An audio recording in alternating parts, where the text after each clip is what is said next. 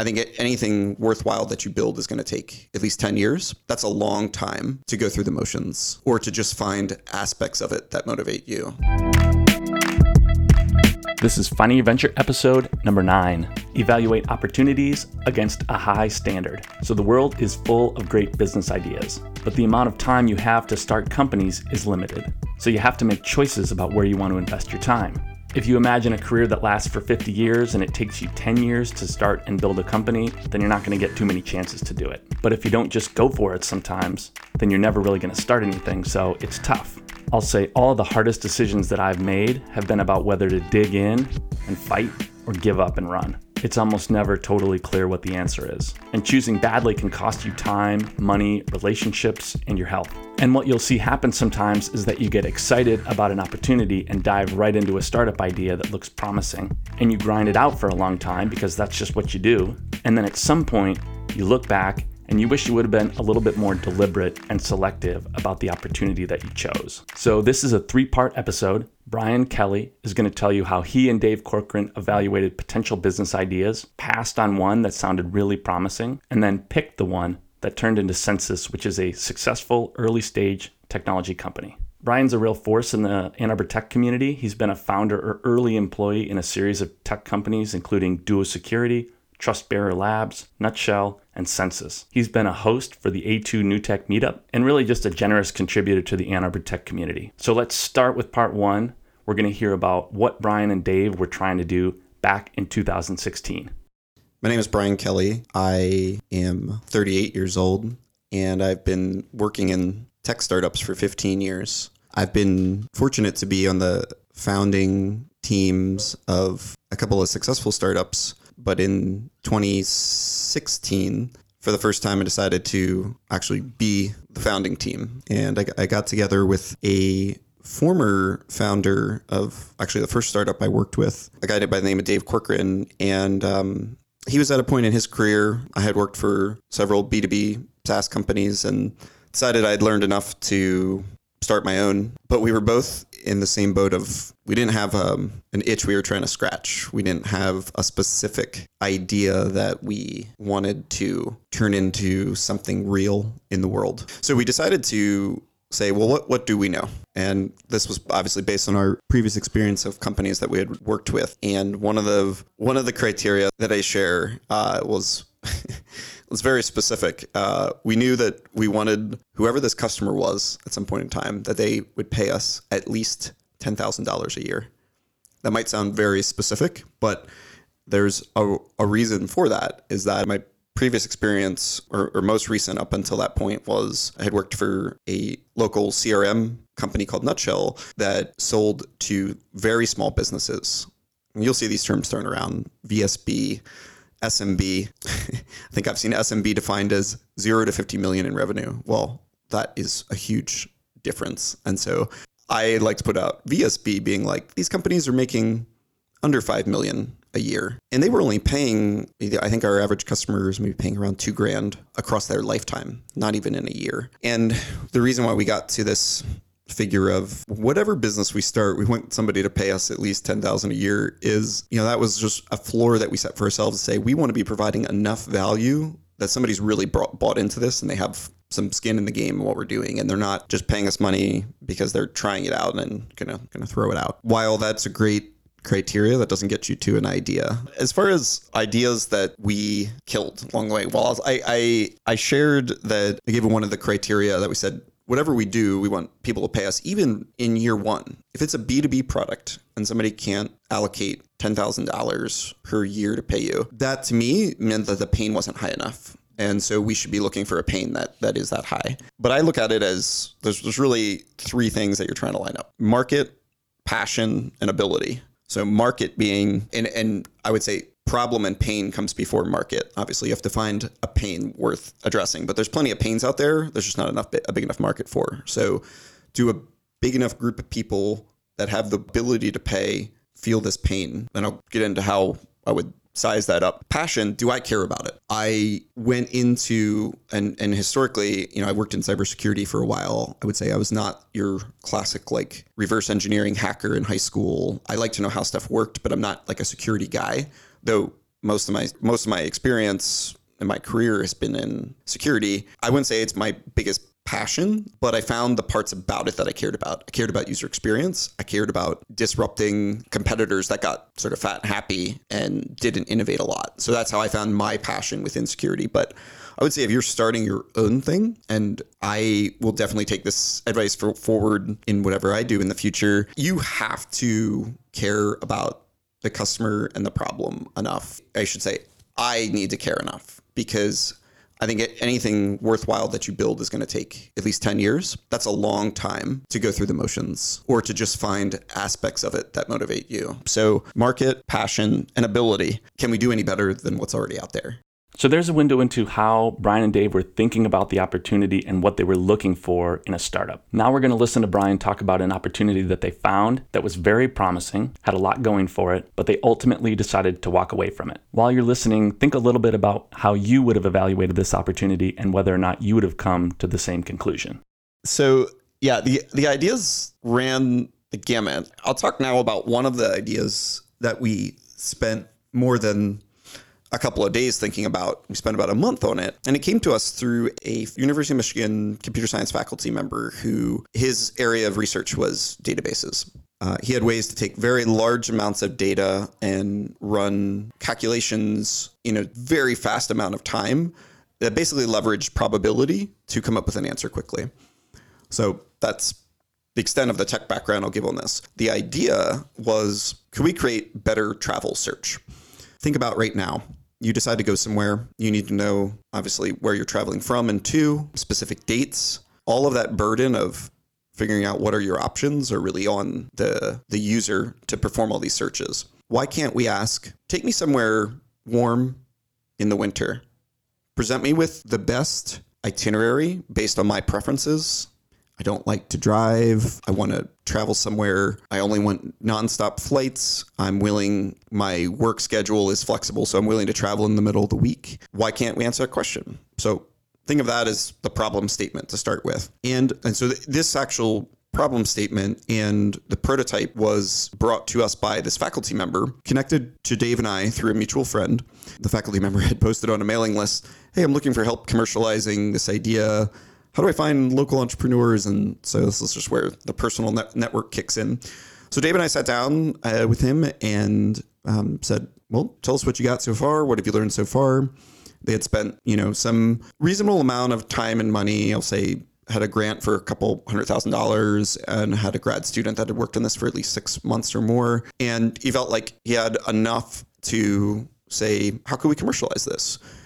Dave and I said, hey, that's kind of a cool problem. We have no experience in travel, but this is interesting. Oh, I forgot to mention earlier, in addition to that 10 grand a year, one of the criteria of whatever business we started, we said we wanted it to have a strong technical differentiation. Another way to say that is we didn't want it to be easy for a competitor to come in and copy it quickly. And so this checked the box of both of those. We said, I don't know what you could charge for this, but let's just assume it's lots of money. And if this has been done not by somebody who, it's done by actually computer science faculty who had experience and knew that when you're searching this many data points, think about this for a second.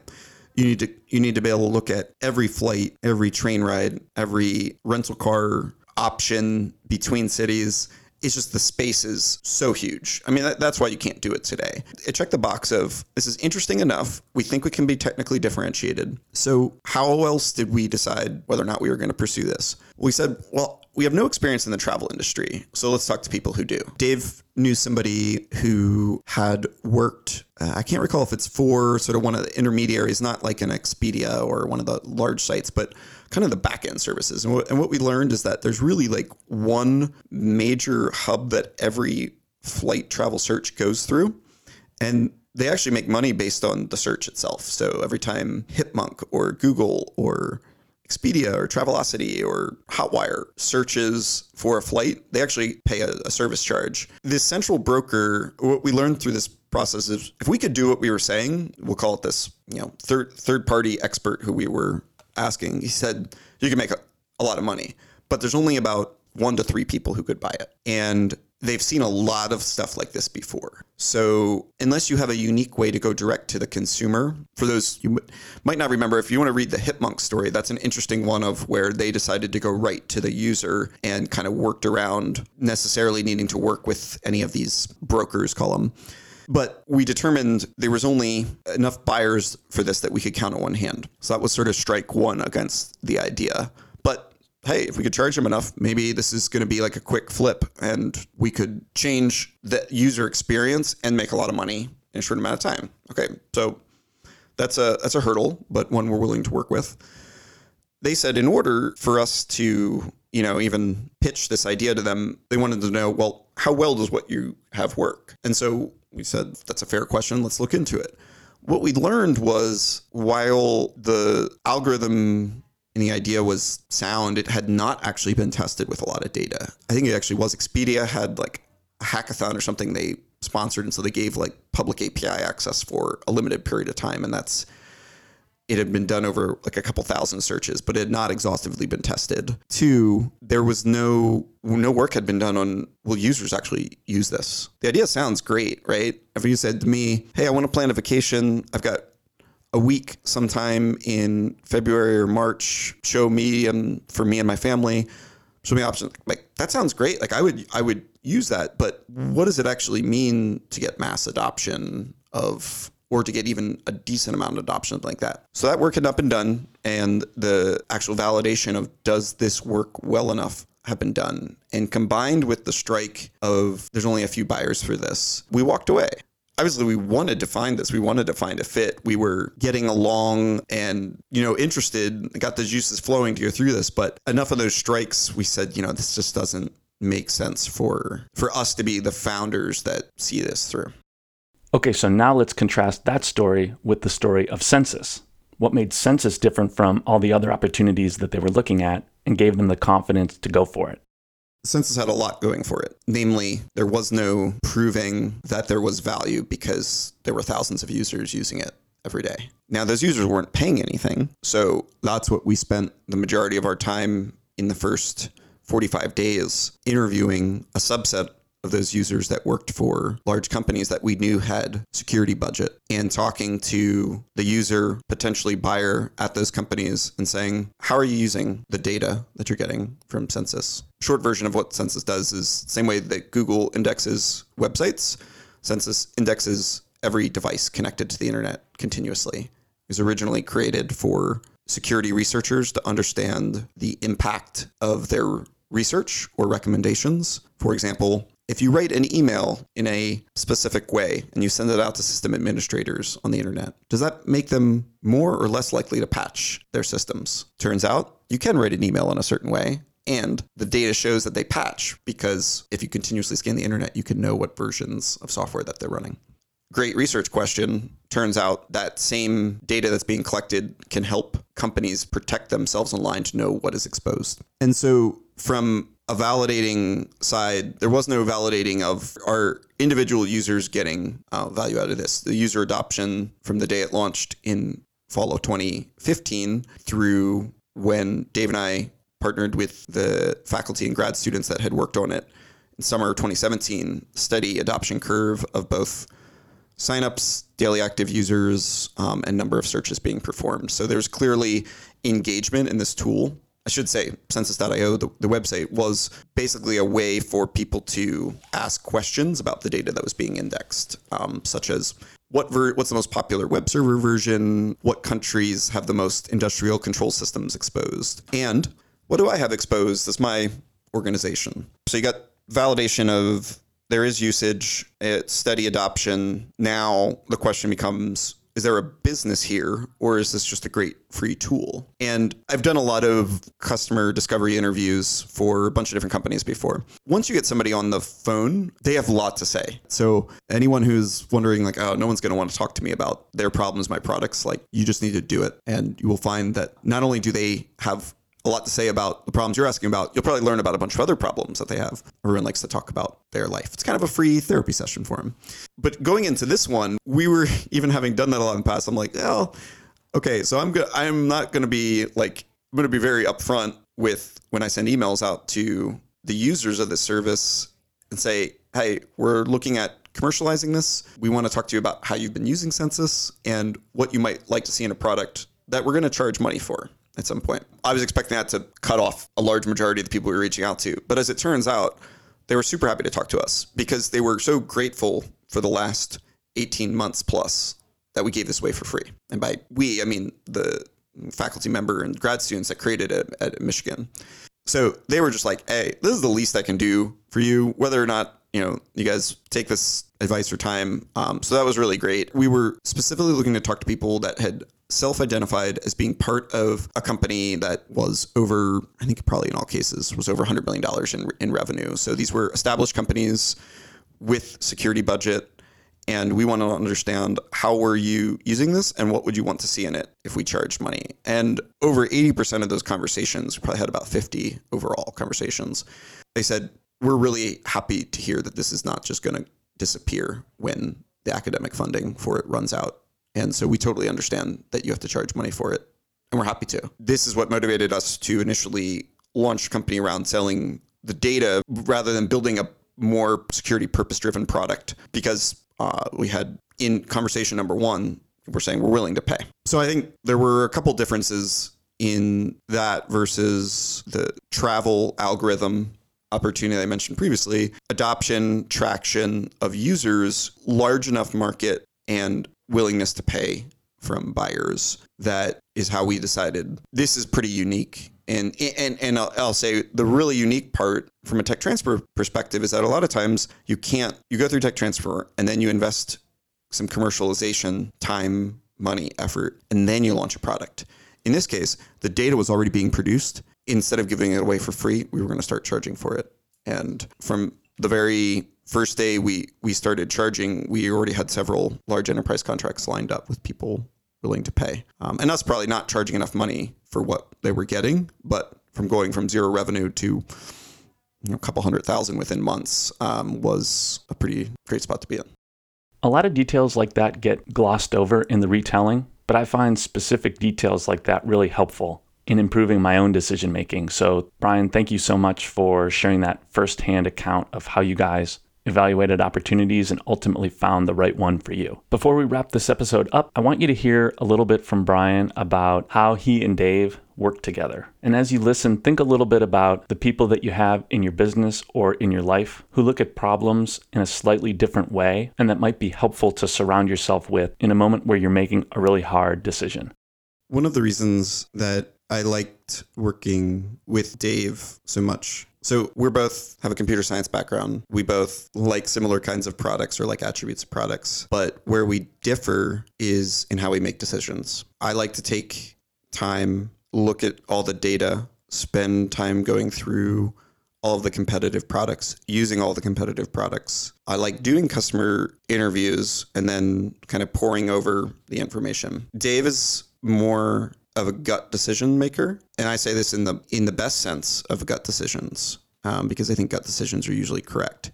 Don't think too quick to make decisions, but where he would push me is in saying, Brian, we could look at the data for another week. Are you really going to learn anything new? It sounds like you already know what we should do here. And he really appreciated all the depth that I would go into of saying, I'm not so sure about this. So for me personally, what I've learned that I need to do, and I think this requires everybody to think about themselves and how they make decisions. I need that time to pour over the data and read. But what I also need is the accountability, and I need to get out of my own head. And I need to be able to, once I can explain to somebody else and I'm excited about them challenging or poking holes in it, I know I'm getting to a good place. As far as the headspace to get into, there's almost like when I approach something new, there's different phases to it, and I get excited about what else is out there. Let me go do my prior art research. Let me see what other people are using. I love the data input gathering phase, and I can almost like get in the zone doing that because I enjoy it.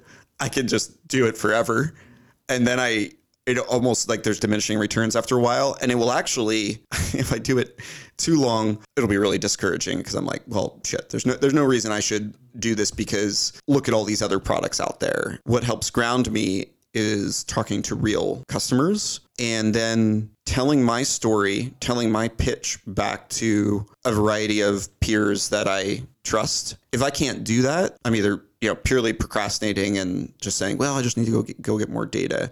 But I referenced Dave here, and I referenced like what I really appreciated about our partnership is that we complemented each other in this way. Even though we had similar backgrounds, we didn't agree on everything, similar values, but he would push me to finish the pitch deck, get on the road, pitch investors about this, and move things forward. So everyone's got to find their own mix of that, figure out what kind of person you are. And I think you need both sides. This has been episode 9 of a 13-part series, so we're coming into the home stretch. In the next episode, you're going to learn about the number one most important advantage that startups have. It's something that I call radical prioritization, and it boils down to giving yourself permission to only focus on the number one most important thing to do. Big companies can't afford to do that. They have to keep a lot of balls in the air. And the stories that you'll hear are from Jeff Mason from Groundspeed, which is probably the fastest growing technology startup in Ann Arbor right now. So have a listen and let me know what you think.